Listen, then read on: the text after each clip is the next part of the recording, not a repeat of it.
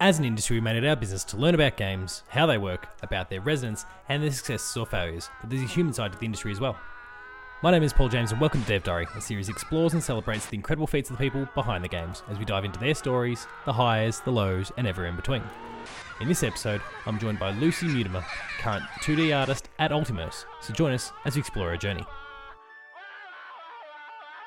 Apologies to anyone listening today that's noticing a little bit of echo in the recording in this particular episode. As many people know, anyone who follows me on Twitter knows, I've recently got myself a new studio space, but at this point it is still a very empty room without any soundproofing. So apologies for a little bit of echo that is present. I've buffed it out as much as possible, but there is going to be some residual echo. Apologies, but I hope you enjoy the episode.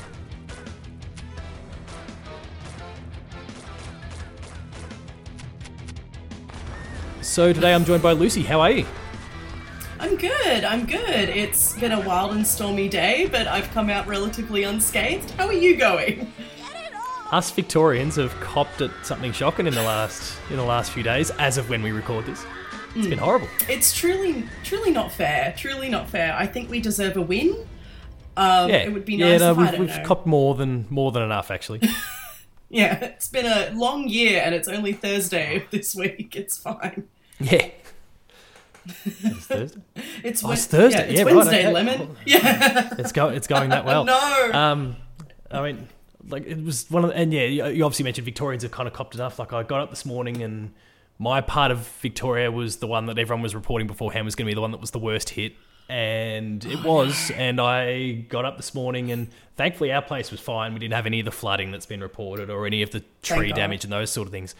Oh, like we had one tree that dropped a big branch but onto grass or whatever, no big deal. But just like driving through town on my way to work and looking around, like there's trees falling all across the place. The school I work at, the whole back entrance is just completely obscured, like you can't get through it because there's a massive gum tree in the way. I'm like, oh my god, this is chaos. Awful. Whatever. So happy to be doing this and not contending with horrible weather. No, that's fantastic. I'm happy to be here instead of outside. So yeah, and it's awesome to have you on. Thank you. I mean, the perfect time for it. This is Dev Diary, a series where we talk to developers from throughout the industry. They share their stories, their experiences, and the journey that has led to this current point. Now, Lucy, you've got some awesome little credits and been part of some awesome things, and we're going to get to all of those shortly. But before we actually focus on your time in the industry, I'd like to rewind to the beginning and talk about some of your first gaming experiences, where games first entered your life. Do you remember what the first game was that you ever played? Was it notable in any way? It was incredibly notable. I was introduced to games the same way I was introduced to my favourite TV show of all time, The X-Files. Oh, yeah? I would have been like 4, so I was way too young. And I would crawl up. My parents at the time had a 2-story house, but my bedroom was in the basement near the staircase. And next to our staircase on the second floor was a dining table. And I worked out you could climb up the staircase, hide under the dining table. And after I would go to bed, which in my 4-year-old brain was like 2 o'clock in the morning. It was super late. It was probably like 8 o'clock at night or something. I would hide under the table and my dad had a Super Nintendo and he would play Super Metroid. And every time like the dragon, Ridley. Oh, Ridley, yeah. Yep, would swoop down in those tiny pixel dragon would swoop down. I would yell, burst into tears, and run back downstairs. And that'd foil your amazing hiding spot. Yeah, it was, and yet they would just be like, oh yeah, she'll sort herself out. She'll go back down to bed because I couldn't handle it. Like the way I couldn't handle the X-Files theme music when I do the same thing. But that was my first gaming experience. It's always stuck with me to the point where I actually went back and we have a Super Nintendo now and I fired it up and the swoop in dragon and I was 4 again hiding under that dining table and I was shaking. Oh, really? Just brought out all those same old emotions. Yeah, something it activated my fight or flight, man. It was, I've never quite had that before. And obviously games have come There's some PTSD attached to this. It is. Samus is the reason I'm in therapy. What can I say? No, but it's just it's just stuck with me after all this time. And while I didn't play it, I guess it's just that's one of my earliest memories and one of my earliest video game memory having such an impact on me. It's still a really cool one in a really Thank you. weirdly disturbing sort of a way. What about the first memory kind of controller in hand, I suppose? What was the first game that you played? Do you remember? Because I assume it wasn't Super Metroid based on those reactions. No, I think I tried, like Dad holding me and me holding the controller, but I think that's as far as we got. The first game I actively remember playing, I remember, I'm really lucky. I grew up, one of my best friends, I literally, I was born 9-10 months after him, and so we grew up together, and he always had video game stuff. A game, a really fond memory I remember having with him, and it was sort of my first controller in hand experience, was Super Smash Brothers on the Nintendo 64. Oh, like yeah? it hit me at this time where we were both like young kids, and like I was super into Pokemon. I cannot stress to you how much into Pokemon I was, I never had a Game and Boy. was awesome. It is incredible. It's just little guys. Have you seen these things? These little Pokemon, they could get big if Nintendo really wanted to push Pokemon. They could get huge. They're onto something there. It's just they are. There's man, they could make $1 billion franchise complete with anime and movie if they only tried. But like the Sky's idea the that limit. Pikachu could, yeah, it is. The idea that Pikachu could fight Mario just really tickled that like part of my brain, and we just got so into it. And then you could unlock secret characters, and there was like, we just got so into it from there on, and we got into that together. And then of course after that I got a Game Boy, so it was like Pokemon Silver was like the other big one, and then soon after that it was like a domino effect. Yeah, it's incredible. Like Pokemon Silver, like please, Lugia is just a better creature design than Ho-Oh. That's my hot art take. in every way. Yeah. No, I cool completely agree with you. And I had the same arguments as a kid, and I stand by those arguments in 2021. Because they're good arguments, and still good arguments to have in 2021. Well, just it shouldn't be even a debate. Like, it shouldn't be an argument. It should be just a given, right? Mm-hmm. Ho wasn't in Pokemon the movie 2000. Lugia was. Yeah, exactly. Ho just got a cameo in the anime. Go. Yeah, bye. End the podcast. We've peaked. This is it. It's all downhill from here. But yeah, then I got into Pokemon, and then I found my first love, which was gifted to me by a friend, which was The Sims 1. And it just all snowballed. Yeah, just snowballed from there. So would you say that's kind of the game that, I guess, really put you on the path as a consumer, more or less? Or would you already say at that point that you were well and truly immersed in video games? I was well and truly immersed in games, but in a way that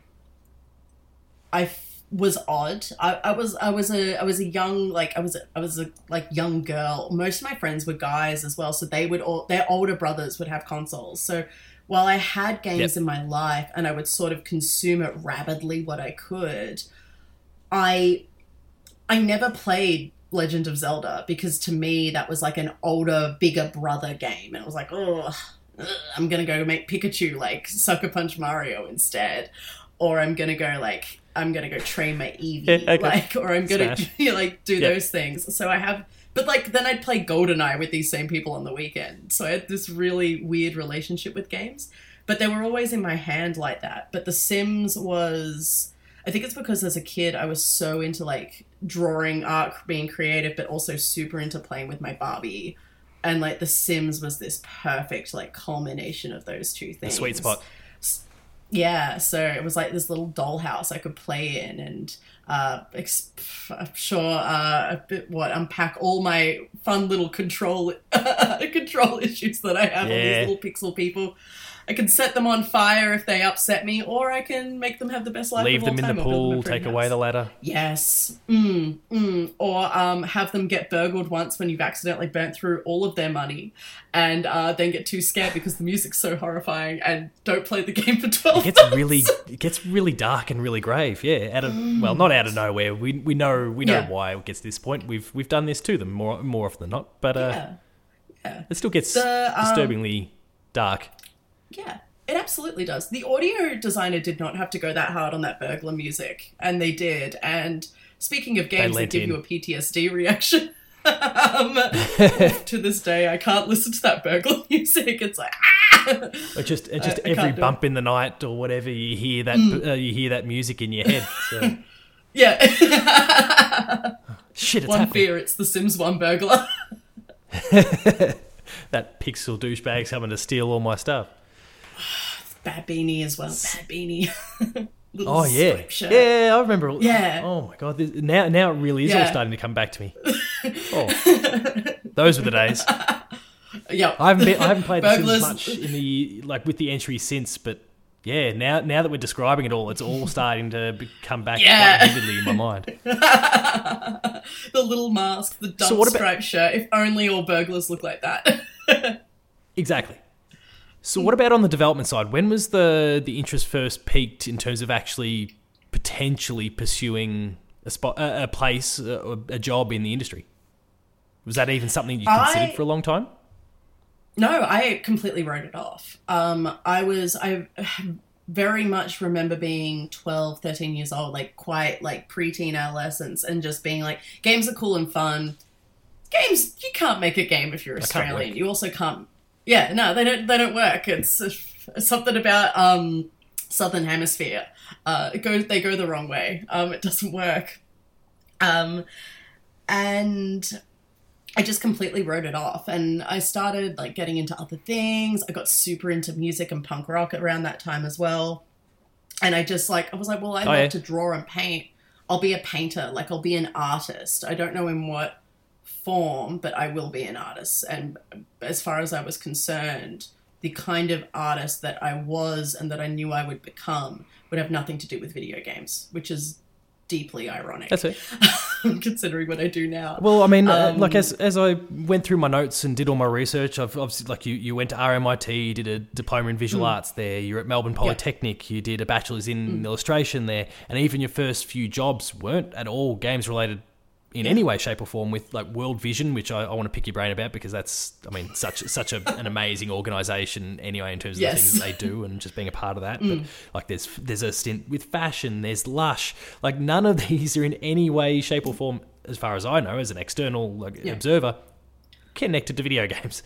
So they're not video game jobs. I mean, no. So yeah, it'd be interesting to know how we obviously got to that point. But yeah, I wrote it off completely. I was still modding things. I got super into modding. Like we were talking about The Sims. I got a copy of The Sims 2, and my dad got, with his work, just like a knockoff version of Photoshop, and I worked out using, they actually released, for The Sims 2, they released a program called The Sims 2 Body Shop, where you could actually retexture stuff in the game. And I just started going nuts. I started making My Chemical Romance shirts for my Sims and making their hair pink, and like it was just, I was doing that, but I'm like, no, this isn't a job. This is just me kicking around on the weekend. And I would draw separately.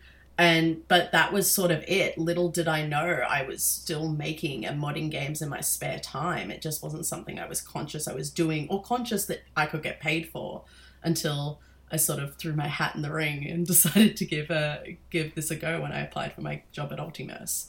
yeah, which, I mean, again, obviously a really fascinating chapter, and we're gonna dive into that shortly. But yeah, I guess I'll rewind to kind of what I highlighted before. You, after all the time in your studies there, you were working at World Vision there. Obviously, you were also working at Lush kind of throughout a fairly lengthy stretch there. But I guess one that I really did want to pick your brain about was World Vision, because you were doing some freelance design and illustration, and obviously that organisation is known for all the incredible things they do for people and communities all around the world.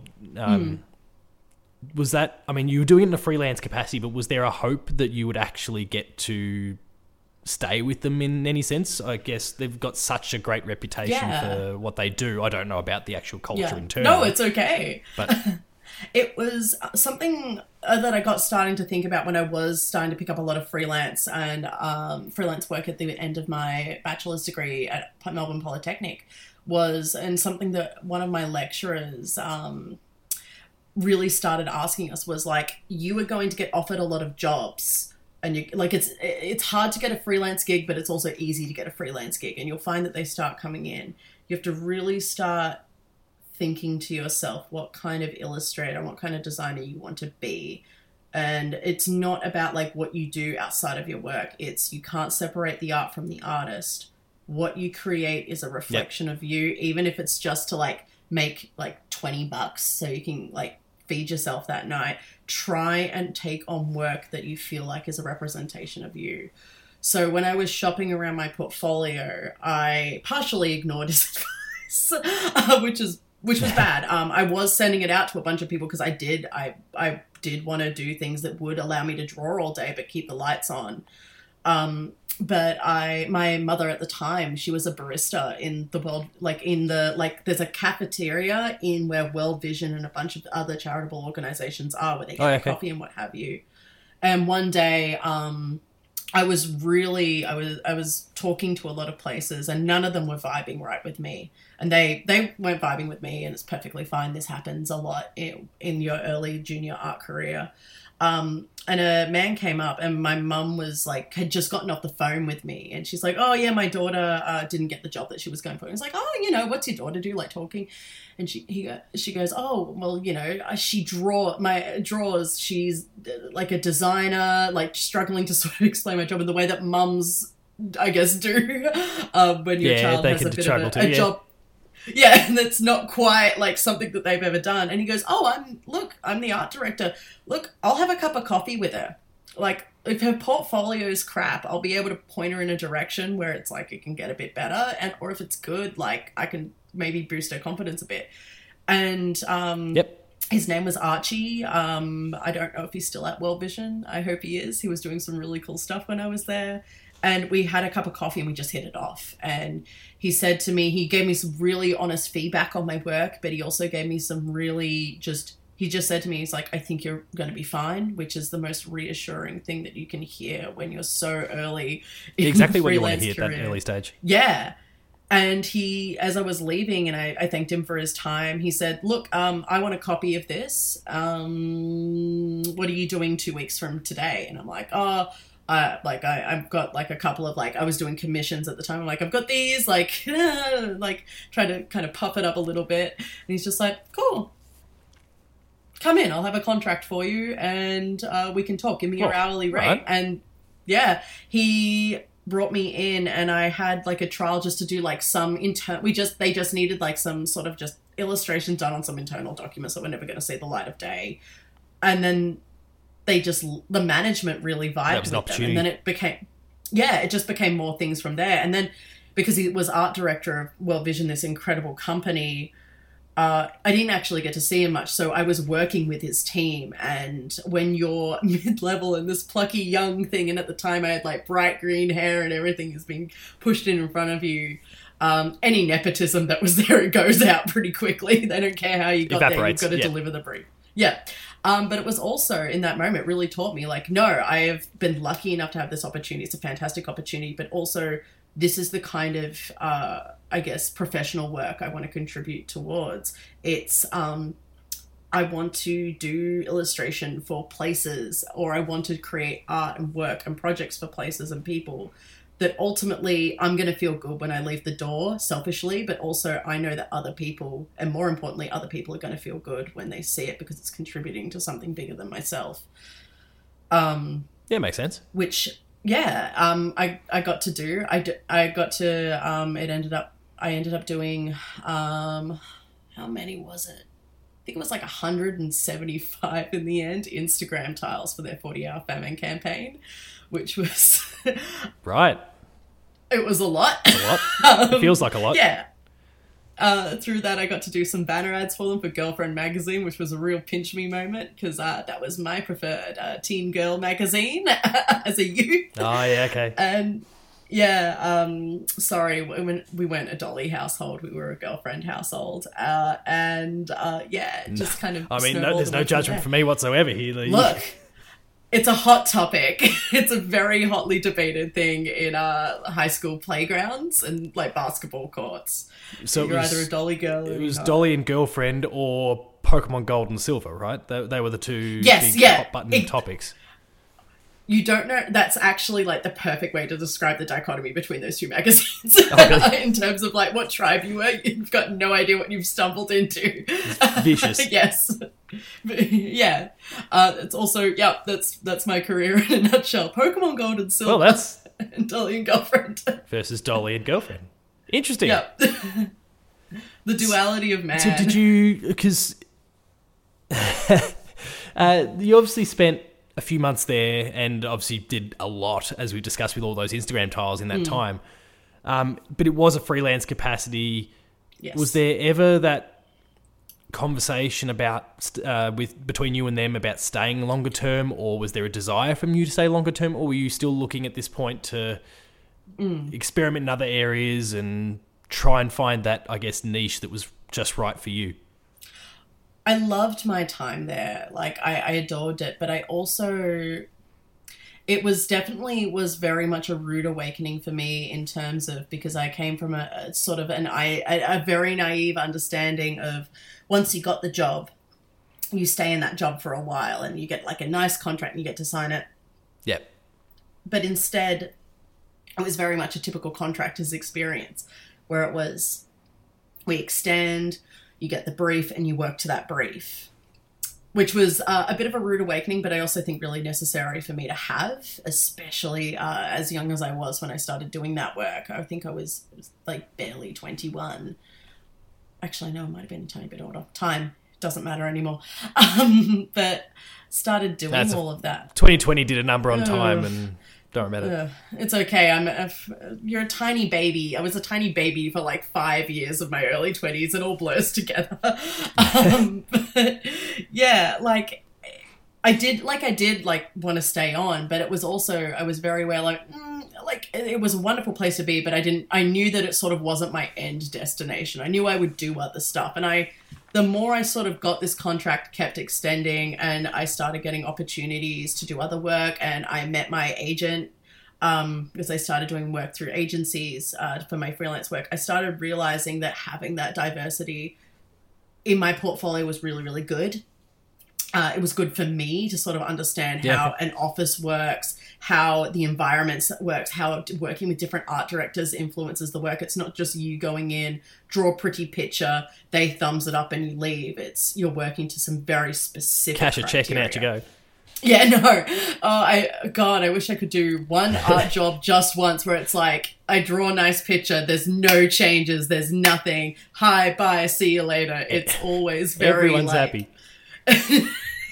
no one's ever going to be happy with art. No, like it's very much, very much a heart and soul. Even the coldest, most corporate quote unquote jobs that I've worked, especially in that phase of my life, there's so much of every art director and every creative that's worked on it in it. Even with something as basic as like an Instagram tile, there's like 50 people who are making decisions about whether or not that Instagram tile goes live. It's not I draw it. Interesting. The supervisor goes, so good, you're so talented, oh my goodness, and then sticks it on the fridge. It's this is cool, I think this is what we're after. We're going to print out some copies because the manager above me does not like looking at thing over email. You're going to put it in this very specific binder. We're going to have a meeting 20 minutes ago, we have to go there, we have to put this across the table, and you will have to pitch it. And meanwhile, there's me and like my Target slacks, like holding this document I've just collected from the printer that's my Instagram tiles, trying to pitch it to someone who's like in their 50s that I've only just met, that I'm already late for. But it taught me so much. It taught me how to pitch, first of all. It taught me not to get super attached to my work, which sounds cold and cruel, but it's like, no, it's good. Like, taught me how to take feedback. Like, you can't get emotional about your work, even though you're emotional when creating it. And that environment, when you're creating work as well, that impacts so many people. And essentially, at the end of the day, you're selling whether or not children get to eat in certain poverty-stricken areas. There's that pressure as well. Yeah, so it's a tricky topic. Yeah, but yeah, it was like, I felt good that this was a company I got to do freelance work for, and it definitely shaped who I would accept work for in the future as well. Like I left, there was several meetings I would have where I'd leave and I'd mentally make a note of, okay, you're never going to do work for the kind of place that sent a cease and desist to this person. You're never going to do the kind of work that's the reason we can't run this campaign in this place because there's like something I made it taught me that not being political in my work, even when I'm not trying to be political, is cowardice, and it does have long-term ramifications, even if I am just one small cog in a machine of design briefs and style guides. Yeah, okay. It's probably a much deeper answer I guess, to your question. No, but it's a really interesting one, and I guess still sets up everything that kind of comes afterwards. So, I mean, it makes it like my first blush, and this is just a surface level thing. When I looked at World Vision, as I was and I was trawling through your LinkedIn, maybe you saw the notification, maybe you didn't, I don't know. But like, you know, I saw World Vision, and then I looked at the next one, and I see PSW, and that's like some fashion illustration there. I thought, these these feel worlds apart. How did you make this sort of leap? Did that work, given what you just said there in terms of who I will and won't work with, and in terms of the way they want to go about things and how they conduct themselves as an organisation? Did that work with PSW still kind of marry up with that philosophy and that idea that you'd built at this stage about who you didn't want to work with? It feels different, but I'm not across. No, it's okay. Not as much. Not as much as previously. I took it on because it was how I was able to switch gears. Is I was given that job. It was a job given to me by my agent. It was like, we need you to go and do this. I think you could be quite good at this. And at that time I was like, oh yeah, fashion could be fun. But I was also like, oh, it's school uniforms. Like, this is something kids need. Oh, okay. I'm not selling things like like I'm not selling people necessarily something that they don't want, or it's not like I'm not selling like really like nasty stuff on t-shirts or anything. So I'm like, oh, I'll cut my teeth on this. The switching of the gears when you take on those jobs, and I had a few like in between that were just like a couple of weeks. You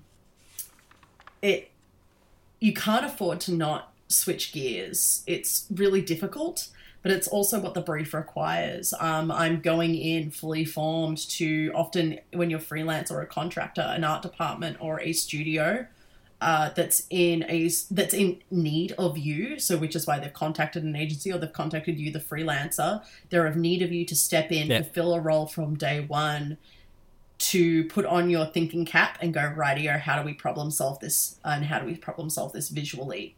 And sometimes that's, we need 700 fashion illustrations corrected because the Illustrator file's all corrupted and we're switching over to a new cataloging system and they all need to be file named in this very precise way. Yeah, that may or may not have been what I had to do there. Busy work. Just bit of a, have to take a shorter lunch break on some of the I'm days feeling like I'm when you get something like walking into some PTSD area again. That's all graphic design is. No, it's wonderful. It's a great industry. I love it. Graphic design is my passion. But you're also, it's either something like that, or you're walked in and it's like, you have to pitch, like, we're doing a whole campaign. You have to pitch that whole campaign. By the way, you are 2 hours late for that meeting and you didn't even know you were in it. So it's very much, if you do not switch gears, you lose your job, but also you lose the opportunity and you let down that team, because that team really needs you, fairly or not. That's a whole different thing that we can unpack. And I suppose I'm not here to It feels like there's an emotional blackmailing sort of component. Oh, there absolutely is. I'm not here to dismantle or make critique on an industry I'm no longer part of, I guess, and that I haven't been in for a while.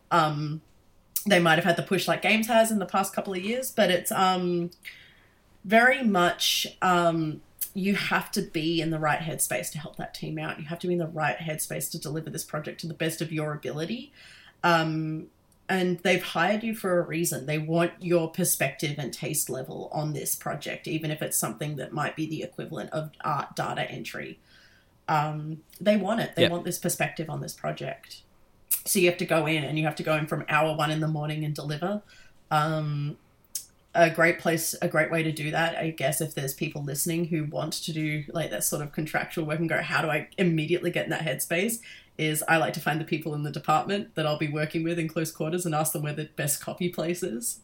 And then you get a free cup of coffee and you get to find out like the lowdown on what's happening in the studio, which is always good. Yeah, a bit of relationship building With stuff. A cup of coffee, I find is good. Yeah, well, be nice. Like, even if they're not people that you necessarily would be friends with, I think it's always important to be kind to people.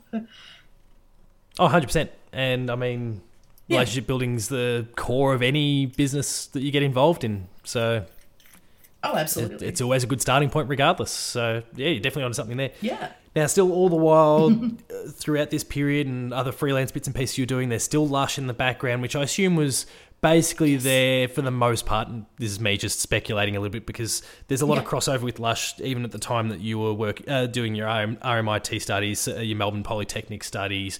I'm assuming this was basically just your consistent source of income. You always had that to fall back on, I'm guessing. But did you get to engage in any of that creative stuff? Because Lush is obviously, like, I mean, I haven't been to a shopping centre now in, 18 months, thanks to the pandemic. But when I would walk past a Lush, I would note that, firstly, that's a very strong smell. And secondly, that like they really put a lot of time and effort into the way they present themselves, not just in terms of the aroma, but also the what you can see, you as the potential consumer. Did you have that scope to kind of impart a little bit of yourself in whichever store you were kind of based out of? 100% I did. I was very lucky in that Lush hired me at a time in my life where I would argue I was at my most precocious, and obnoxious, which I think is pretty impressive. I was hired at a time where the company, despite the fact it was spanning 2 continents, the Australian and NZ branch, it was actually still quite small. Like, I, at the time, could call the head office and I would have a 50-50 chance of Peter, one of the CEOs, would answer and she'd know who I was by name because I was the precocious, obnoxious girl working in the store that I was working in. Yeah. So that's how small it was. And also there were a lot of things that weren't really established in terms of sort of workplace sort of things that you typically would have in a retail store. Yeah, 100%. So I would do all of our sign writing for our store. I would do the Lush handwriting on the windows, at the time there was like individual placards for all the bath bombs, so I would have to do that. I had to get out a chalk marker, and I have like memories of doing, like, I could always do it from muscle memory. It's like 3 shakes, pump, put it on, and then like when to lift up the pen. I think I can do that writing completely through muscle memory. And I had a really lovely like retail manager at the time, really wonderful woman. And she noticed that like I would do drawings and I was doing like, I would occasionally ask for time off because I was going and doing like freelance stuff, or I'd be like, oh, I need this day off because I am going to art school, but then I like would have a commission that would be due or something like that. Or I'd be doing a convention, which was something else I was doing a lot of. I was doing a lot of comic book conventions in both a work and exhibiting capacity. Oh, yeah. And, cool. Yeah. She just started noticing that I was drawing, and she's like, well, everything at Lush at the time was handwritten, except for emails, which is anyone who's like a project manager or a retail manager shuddered in horror. But all of the KPIs, all of the sales sheets that you would have for your staff were all handwritten. And she said, I'm going to make a book of them because we've got Christmas coming up. Could you please do a nice front cover because we've got 15 Christmas casuals coming in and I want us to have an air of professionalism. I want to put some smoke and mirrors up. So I did it. I was like, yeah, sure thing. And I went home and I drew a thing like on my little Wacom tablet, on my bed, on my like MacBook. And I printed it off. I got the thing bound at an Officeworks and brought it in for her. And she just burst into tears and she said, I didn't think you'd go this hard. This is so nice. And after that, I started doing that for our store, like, I think every year. I also, because I was doing that, I got the attention of Peter, the CEO, and we met at a Christmas party, and she started looking at my drawings, and she's like, this is really cool. Let's get you in contact with the head office in the UK. So again, another example of a very nice, high-ranking person. That's pretty cool. Someone who bought a drink from someone in my vicinity, sort of run me up the system, and we started talking to the UK. UK really loved my work and wanted to put it on a bunch of stuff. They didn't want to pay me for it, which kind of went against how a lot of people and myself felt. So Peter, the CEO, just said, oh, well, I'm head of Australia. Let's just get you doing stuff here and we can pay you for it because we have an art department budget, but we outsource a lot of it. So I started doing things like I did the Christmas card for every staff member in Australia and New Zealand. That was the year that every staff member for the first time got given like a Lush Cosmetics Keep Cup. And I did all the like stationery that went with that for internal staff members. And I did a few things like that for them as well. Yeah, it was very cool. It was really, really cool. There was talk on getting some of my art on like some of the gift wrapping that they did, but that never eventuated. But that's just art. Sometimes the project just stays in the talk stage. Other times you get to make a really cool Christmas card. Yeah, okay. I mean, that's really fascinating and awesome that you really got to kind of inject a little bit of that passion for art into that because it is, I guess in a lot of ways people look and go, well, it's retail. What could you do there? But actually, it turns out quite a lot. What interests me is throughout this whole series of events and, different jobs that you've been working, where were video games amongst all of that? Because the next step we're going to focus on is Rusty Rings, which ultimately became Ultimus. But where was your consumption of games, your engagement in the local scene, to potentially get a job? Where was all that at that particular point in time? It was in such a weird spot. I have a...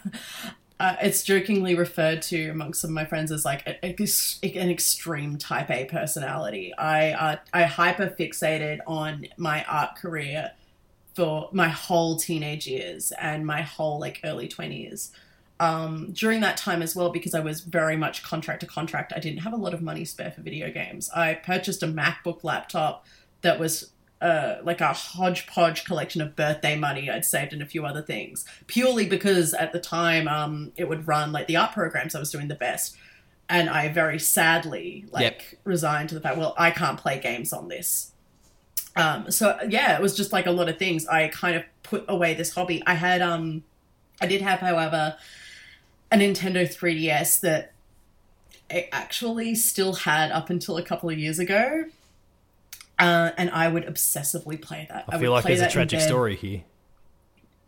I had to trade it in. The little hinges that would like hold it, they stopped holding the screen up. This thing was so well loved. I would flip it open.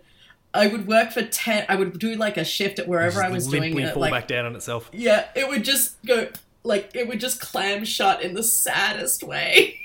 Or it would just like flop open and I wouldn't be able to get it to stand up. It was very pathetic. It was so sad. But I traded it in and got another 3DS. R.I.P. Well-loved 3DS. Oh, you're out there somewhere, girl. Many hours of Animal Crossing New Leaf on that bad boy and Pokemon Pearl. But I got this 3DS and I would work like a 12-plus hour shift wherever I was working.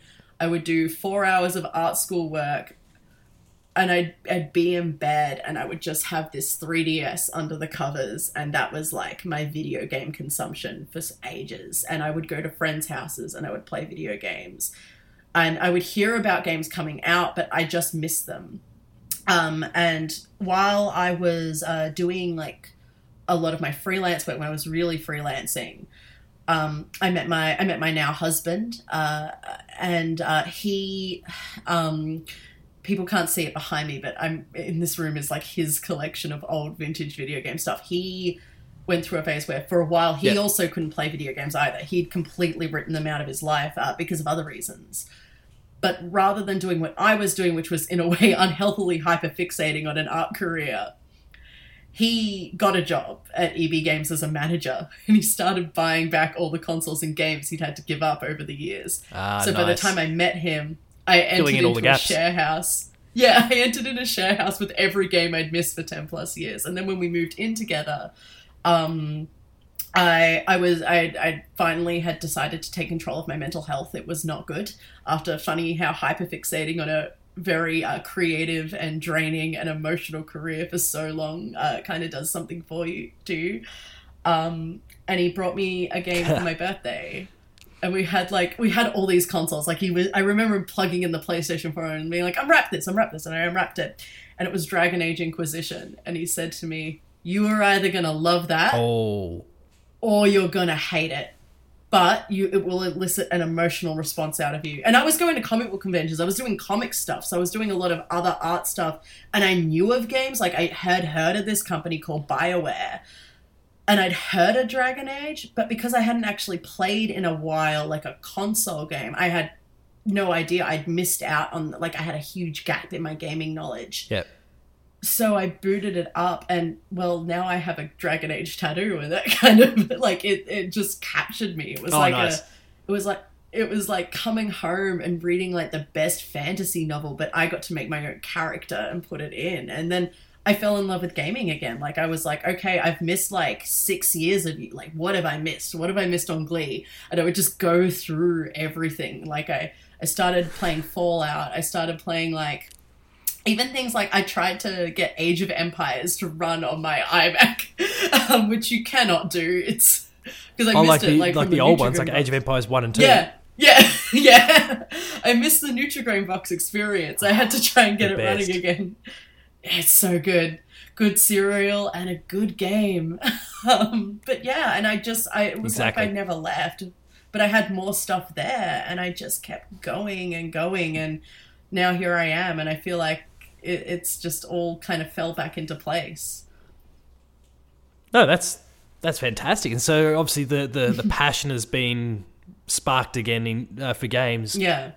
How did you then make the jump from consumption into the scene?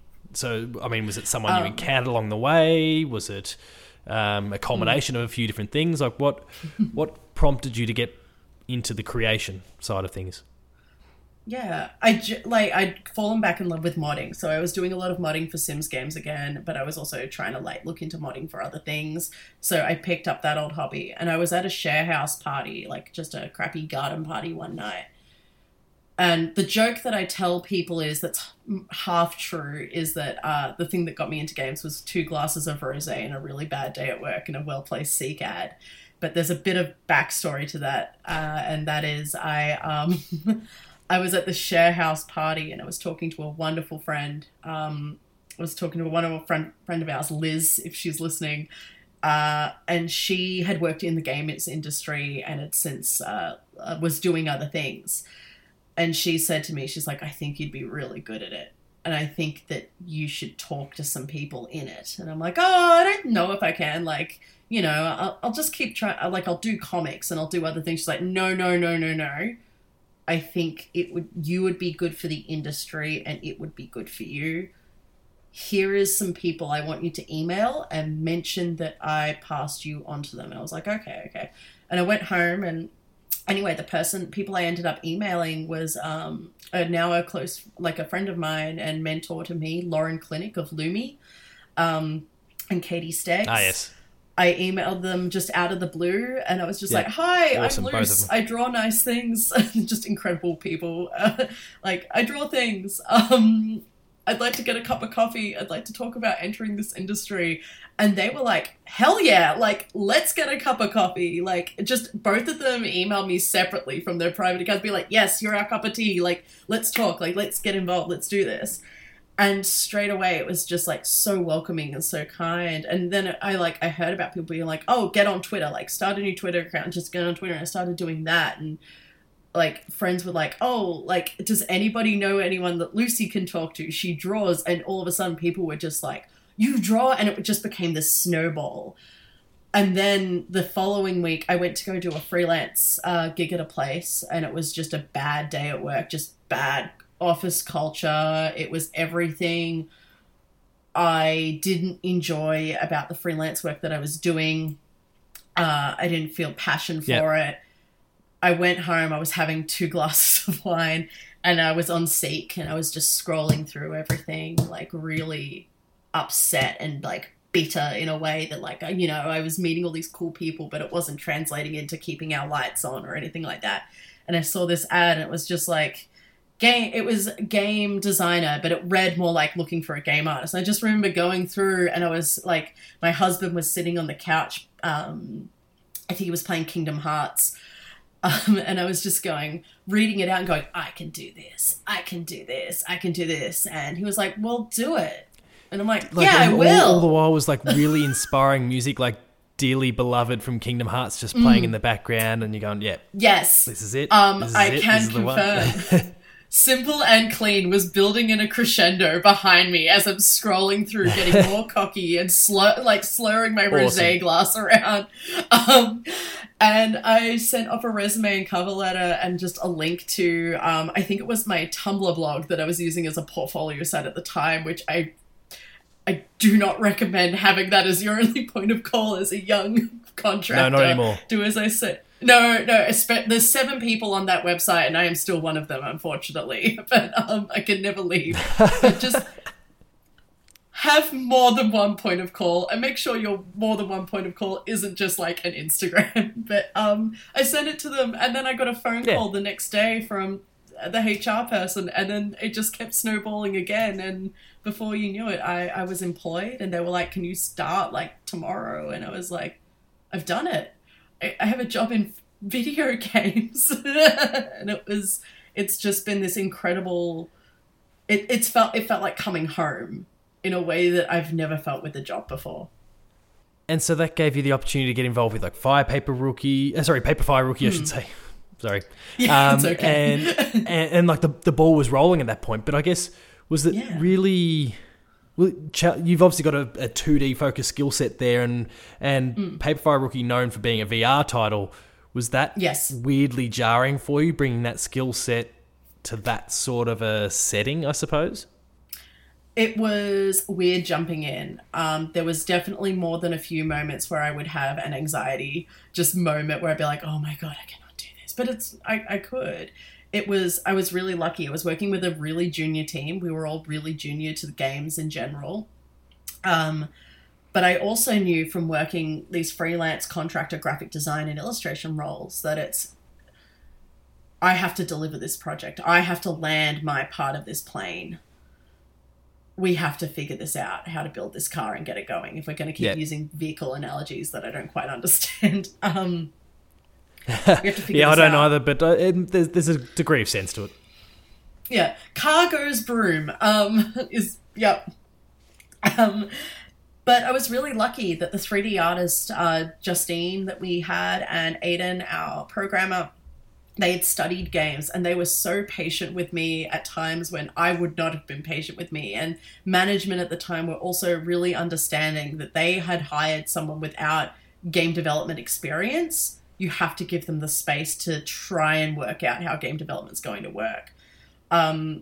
So it just went from there. And it was definitely a huge learning curve. It was like starting from scratch again, especially since I'd been kind of like going from, I guess, ticking all the boxes in terms of a successful graphic design junior career to all of it again, start from scratch in admittedly something that felt right and felt like something I could one day be really good at. It was really messy and just like a little overwhelming at the beginning, but we just would teach each other things. I had to learn to adapt to, okay, what works in graphic design and illustration, that doesn't work in games. So you can get mad about that.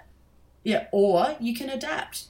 And I would just be like, okay, if something's not working today, dust yourself up and try it again tomorrow. And I definitely got some things wrong at first, but I got some other things right. And as time went on, but don't we all? It's like I began to pick up like, okay, so this means this, and when we do these things, and like all that modding stuff that I've been doing in the background, that became very relevant. I remember like being turned to one day and being like, okay, we need to do texture on these 3D objects. Luce, you've got Photoshop installed. Can you do it? And me being like, sure. And internally being like, like, I don't know how to do this. I don't know how to texture. Like, and then I remember booting up booting up my first like PNG of it and just looking at this texture map and going, oh my God, I've been doing it. I've been doing it for 10 plus years. And I just kept going from that. And then I chat to other game devs. I pestered so many people over Twitter and over their emails and just would go and meet with them and be like, and just in, I think, a much more cooler, calmer and collective way of this being like, I feel like I don't know what I'm doing. How do I do this? And people were just so generous with me, with their time and with their knowledge that I just would absorb it like a little sponge. And it was so much of that project, Paper Fire Rookie, is made up of other people's knowledge distilled through me and then spurted out in like art in that game. Oh, look, I think everyone goes through that phase at points anyway. Everyone at the beginning of their career is always, soaking up as much as they can. They're taking in as much as they can from their peers or even just external sources and maybe points of inspiration. And then, as you said, kind of disseminating that and building some of their own identity out of that, obviously with your own personal identity in there as well. But yes, you're pulling on all these threads and making a cohesive whole. And I think everyone, maybe more so in the art space than in any other kind of facet, is doing a lot of that. So since then, you've, as you mentioned, it's been onwards and upwards from there. And you feel like, I mean, you've obviously moved from a few different organisations and focusing on different work, but all within that same sort of capacity. You feel like games is now home. Yeah, games is home. I guess, and as well, it was so noticeable, especially after going in and out of countless studios, offices, work from home setups, cafes. Some people would say they'd have an open plan working space and like, no, this is just a cafe that you all just hog it for 8 hours a day, just doing all of that, and then walking into a space. And it's not just a space where this desk here is my desk for the foreseeable future, but walking into an industry that feels like home. It's such a emotional like thing.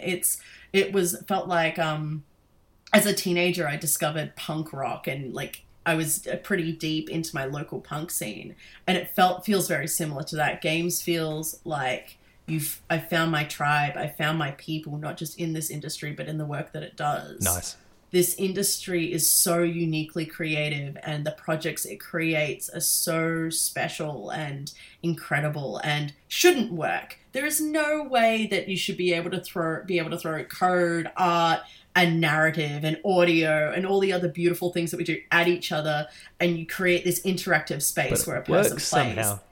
And it does. It just works. Nowhere else has that, does that. And it's also, even though you're making a product to sell and what have you, if we want to be really cruel about it, there's no other sort of, I struggled even in my most creative roles previously to my games career. I'd be struggling to think of any room I've been in where I've had to tap a whiteboard marker against a wall and go, hey guys, okay, what is this project? What is this creative thing at this stage, and what do we get people to do with it? There's that, and there's no freedom like that, and there's no creative endless possibility in any other industry quite like games. So it's home. Yeah, games certainly unique in that space.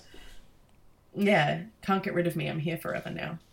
Nope, glad to hear it. And I mean, from everything you've done so far, right, the industry, I think, is very happy that it's going to get to retain you. So I think that's great. Oh, thank God for that, because I really don't want to leave either. You're stuck with me. I'm going to grab a hold of a desk when I'm allowed to go back to an office. I'm going to grab a hold of a desk, and I'm not going to let go. No. It's really funny. Before we went into now lockdown 4, it's the lockdowning. We had been allowed back in the office one day a week, and we'd done 2 of them. So I got to see some of my co-workers after a year and a half, and it was so amazing just seeing people, and it was, we're back in. Pack it in, everyone. But no, I definitely laid claim. Hopefully it's not for too much longer. No, I do. I miss seeing people. I also miss the very nice coffee shop near our office as well. Good. So you identified your coffee shop there too. Fantastic. Yes. The all-important coffee shop. Very important coffee shop. I'd be remiss if I didn't ask, but I feel like I know the answer. Are there any insights at all you can share about what is next, games-wise? I can. Are we in a position to say much? If we can't, that's fine. I'm trying to now. The obvious PR response. This is an audio medium, so you can't actually see it, but there's numbers and audio things only, and contracts whizzing past my head, and there's the inner monologue of voices of my upper management NDAs going, now, Luce, don't you tell this nice person what we're working on. Can I say much? No, but I can say it's No, that's fine. as someone who this is a project that I feel very privileged to make, that we're making now, and it's an extreme departure to what we've worked on in the past, and please keep an eye on us, because we should be able to talk about it very soon. Oh, that's exciting. Is it still... Yes, it so is ignoring the game itself for the reasons that obviously we've just discussed, you can't talk Yes. about it. Is it for you bringing that same sort of spark that your first works in games? So, you know, Paperfire Rookie brought as well. Like, are you feeling that same energy the second time around or the next time around? Is it different? Yeah. Yes. So I guess in a way, like, I've had to switch gears because this is a completely different medium and platform that I'm working in with the team. It's something that is so different. So I've really had to get myself in a headspace of, unfortunately, you are no longer designing gorgeous, adorable people that we call people. You are no longer designing those.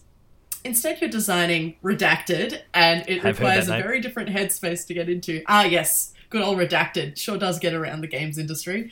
So for me, it's very much that, okay, it's after we've had the fun whiteboard tapping moments, it's okay, you are rocking up to work, you are here to deliver something to a brief. The brief is Redacted. It is sadly not Paperfire Rookie.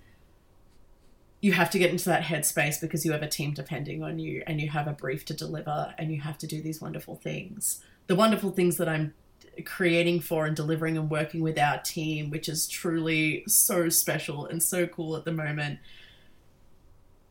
is that it's required me to do a lot of pulling a lot of like the work I like to consume outside of a game space into a game space for the first time, which is incredibly exciting.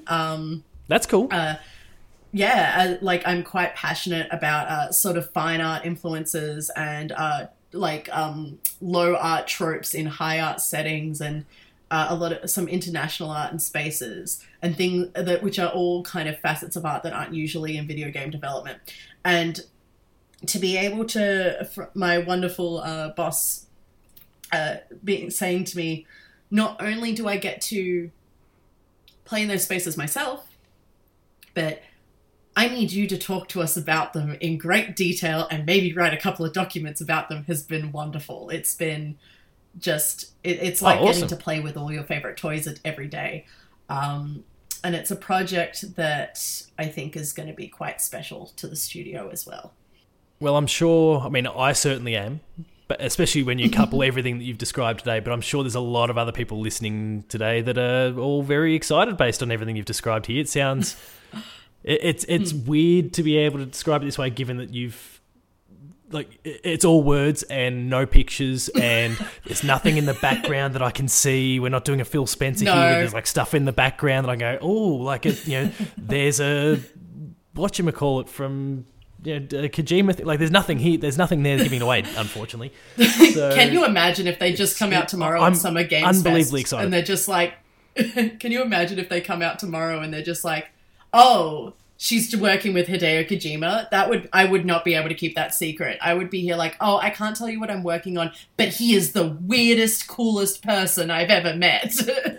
For context for everyone listening, we are recording this the night before kick-off live and the whole E3 mess begins. So if it turns out that come tomorrow, Lucy's in fact working with Kojima and she's told a big old dirty lie on the show, we'll make sure to drop her Twitter account shortly, and you can congratulate her and give her a hard time in no way, shape or form at all. Like, but please don't give me a hard time on the internet. I will cry. Definitely not. No. Lots of praise, because to be working with someone like Kojima would be awesome. It would be awesome and just buck wild. That would be. Walked past him once when he was in Sydney and wanted to stop and say hi. And then he turned and walked into the toilet, and I realised that that's horribly inappropriate to harass someone when they go into the toilet. And so that was an opportunity that passed me by. It was unfortunate, but that's the closest I came to Hideo Kojima. It was cool. I'd though. say that's a pretty good close encounter. May Yeah. I ask, like, not that this makes this like any more or less inappropriate, but like, was this pre like Death Stranding or after? Because depending on when you This saw was- him, and hypothetically if you followed him, that's a very different interaction based on the content. Well, of yeah, that game. this was what year would this have been? Maybe 20. He'd already left Konami at this point. This was kind of his victory lap. Yeah, and I mean, not at the time when he had Mark Cerny. He'd come down to RTX Australia that 1 year, I think, that we had it or something like that. And he was marching around with the Greg Millers and everyone in the world, but he'd kind of detoured at the time. And yeah, it was just pit stop there at RTX, and I got that close. So close. But anyway, so close. that's my close Kojima interaction, and I'll never see that man again, and I don't think he'll have the time for me in this show. It would certainly be one of the longest interviews you'll ever do, though, when you factor in the translator in the middle there. That'd be an interesting one. Oh, incredible. But now, don't count yourself out. I know you're trying to dodge the fact that you're working with Kojima, and that'll all be revealed tomorrow. And when Yes. everyone's listening to this, It will a all couple be days revealed after it's to- all gone down. It will all be revealed never. Yeah, yeah, exactly. But from going back to my kind of point from before, like, everything you've described sounds fascinating, and I'm really, really interested to see what this is, and I'm glad that it's kind of hitting on all these key points for you that are so exciting for you from the sounds of it. So that's awesome to hear. Yeah.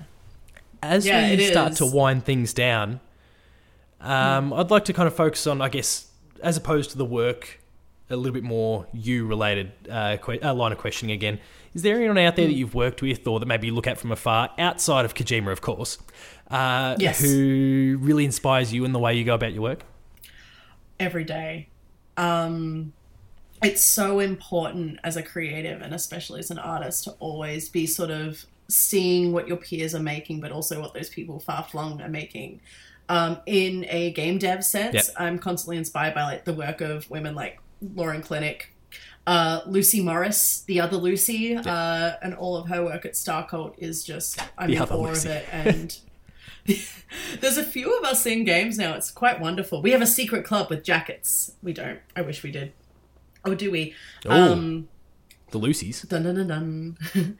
Can't tell you about what we're working on next, but I can tell you about the secret Lucy Illuminati. The Illuminati, if you will.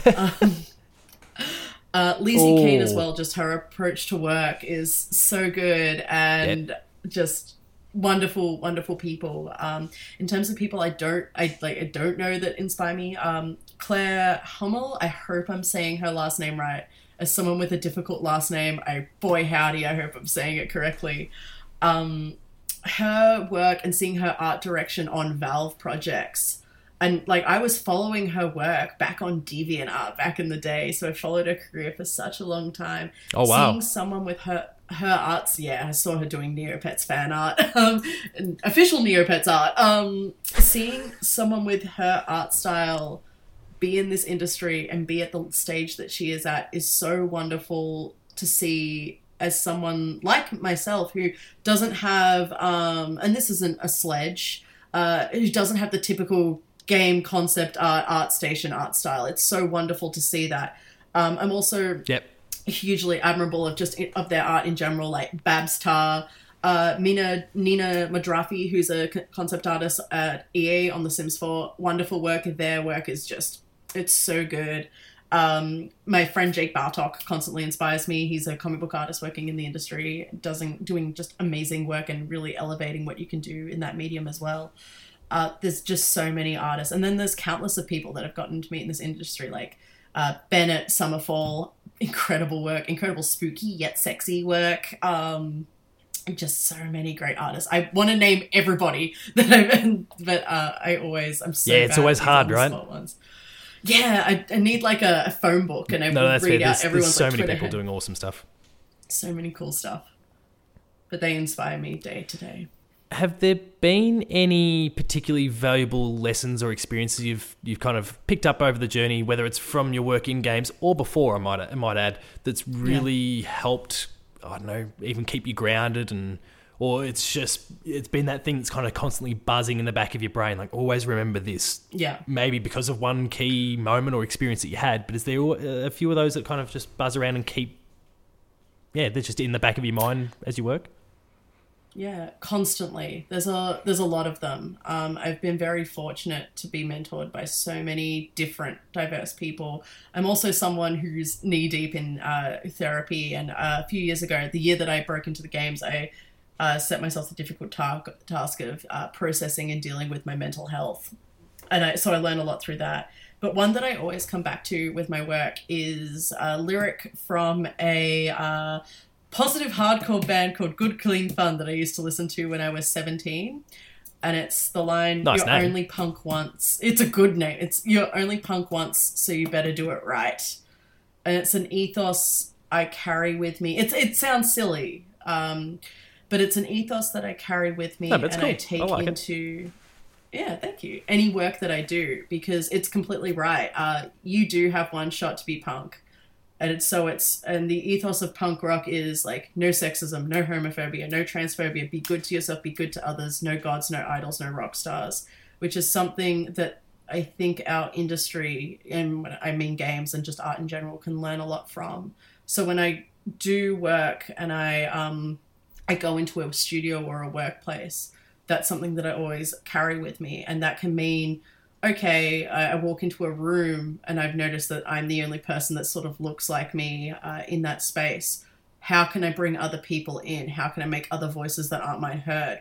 We're talking a lot about like having, like if there's other, like if you're developing a character with experiences belong to no one in the room and not yours, bring someone into that room who can relate to those experiences.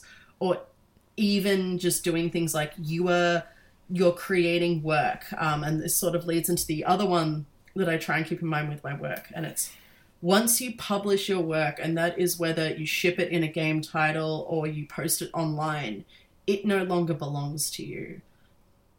And that's hard to grapple with as an artist. That letting go. But it also means, and especially for games artists, I cannot stress this enough, you are creating work that's for yourself and a part of yourself and is all of your experiences, your influences, etc., and that's what you're outputting when you're creating something that doesn't matter if it's like concept art or it's an Instagram tile. It's going out there. Once it's out there, it no longer belongs to you. Your context, your influence, your etc., your experiences no longer matter. Your viewer only sees that end output. So you have a responsibility to make sure it is respectful, it speaks to people, and doesn't do harm. And those are two things. That's like fantastic. Yeah, thank you. You're only punk once, so you better do it right. And you better do it right, because you can't be punk once you've fucked up. And you also, like, it no longer belongs to you. And that helps. Like, throwing art up on Twitter, that'll get that, saying that to myself stops me from checking like that like ratio and being like, why isn't no one retweeting my work? It's like, no one belongs to you. It's Twitter's now. Twitter technically, I think, owns this in section blah, blah, blah, or blah, blah, blah. This JPEG's not yours anymore. It's one of the reasons. But it's yeah, it brutal, makes sense. But it's also one, and I like what it brings to what you do and keeps you grounded in a lot of ways. It's creating art is beautifully selfish, but once it's done and it's out there for others to consume, it's the least selfish thing that you can create. So just, yeah, make sure, don't make sure it's kind. I don't think art needs to be nice, and I think it doesn't need to be sanitary, but make sure it's not hurting people in a bad way. Yeah, it makes sense. No, that's fantastic. No, 100% agree. Some curly ones as we wrap things up. Some completely non the profession specific sort of line of questioning. If you could be credited for any game in any capacity, so retroactively adding your name into the credits, what game would it be? I instantly think The Sims. I think Pokemon Silver. But it could be something different. Could be something more contemporary. Here's the thing. I almost don't want to meet my heroes in terms of those games. I would love the chance to work on them, but I almost don't want to meet my heroes with them because I'm scared that will ruin the magic. You did it remotely. Let's say you did it remotely. Okay. I think I'd love my name retroactively added to something like I'm gonna go Stardew Valley or Animal Crossing. Oh yeah, good New choice. Horizons. Good choices. Because those are games that bring joy, but also just being able to say, like, I drew, like, a vegetable that is, like, that is, like, bringing people so much frustration and joy would just, like, that'd be sick. Like, and it's not something huge and flashy, Yeah. but it's just something nice. Nice little hat to hang on. Yeah, I like it. They're fantastic games. They They are. do so much good for so many people. So they're pretty good titles to kind of attach yourself to in some way. And who knows, maybe one day. Please, I will take your calls, Nintendo. Please. Exactly. Whoever Please you are, let me Mr. draw or my Mrs. girl Nintendo, Isabel. can you please reach Mr. out? or Mrs. Nintendo. Please, ma'am, sir. Exactly. Another curly one as we wrap things up. If you could replay any one game, so this is more the consumer side of it, Yeah. consumer of games. And if you could replay any game for the first time, so you can just strike it from your memory and get to go at it again for the very first time, what game would it be?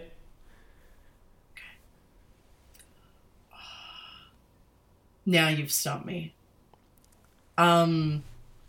It's a hard one because people kind of think, oh, my favorite game, is that what I want to go with? Or is it something that's just maybe hit me in a certain moment?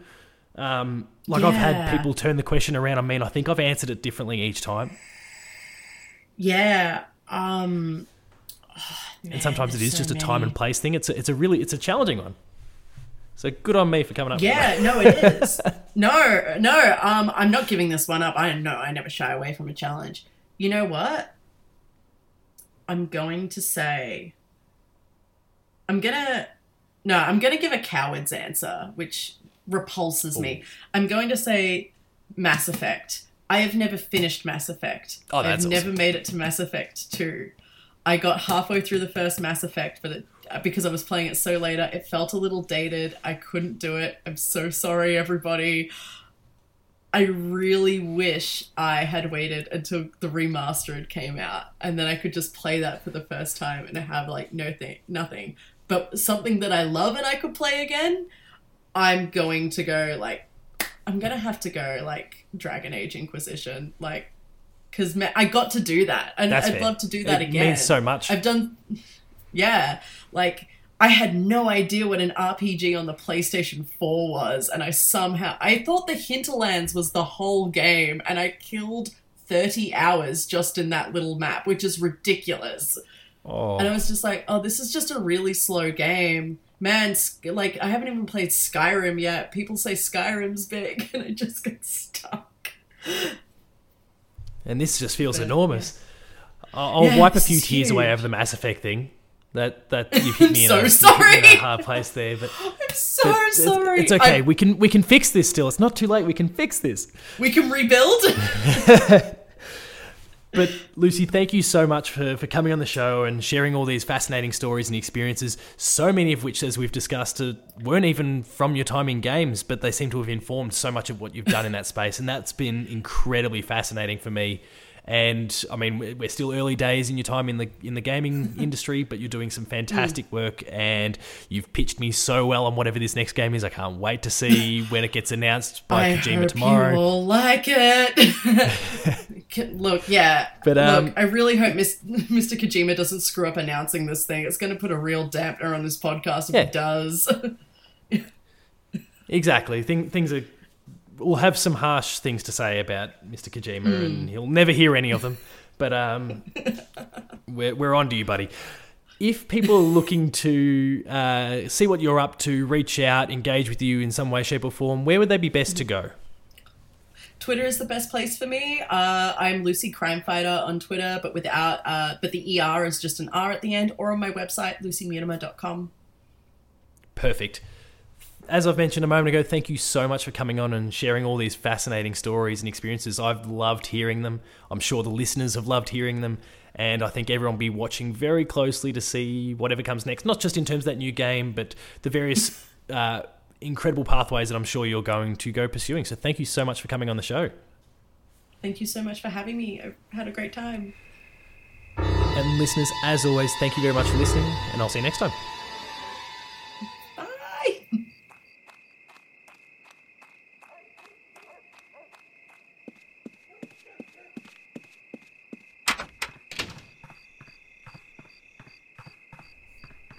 That concludes this entry of Dev Diary. Be sure to subscribe to this feed, share it with your friends, and give us a 5-star review to help boost the show up the charts for greater exposure. If you have any people you'd like me to reach out to and interview, then please find me at Paul James Games on Twitter to help me get in touch with them. Until our next episode, however, that's been Lucy's story. Thank you much for listening, and I'll see you next time.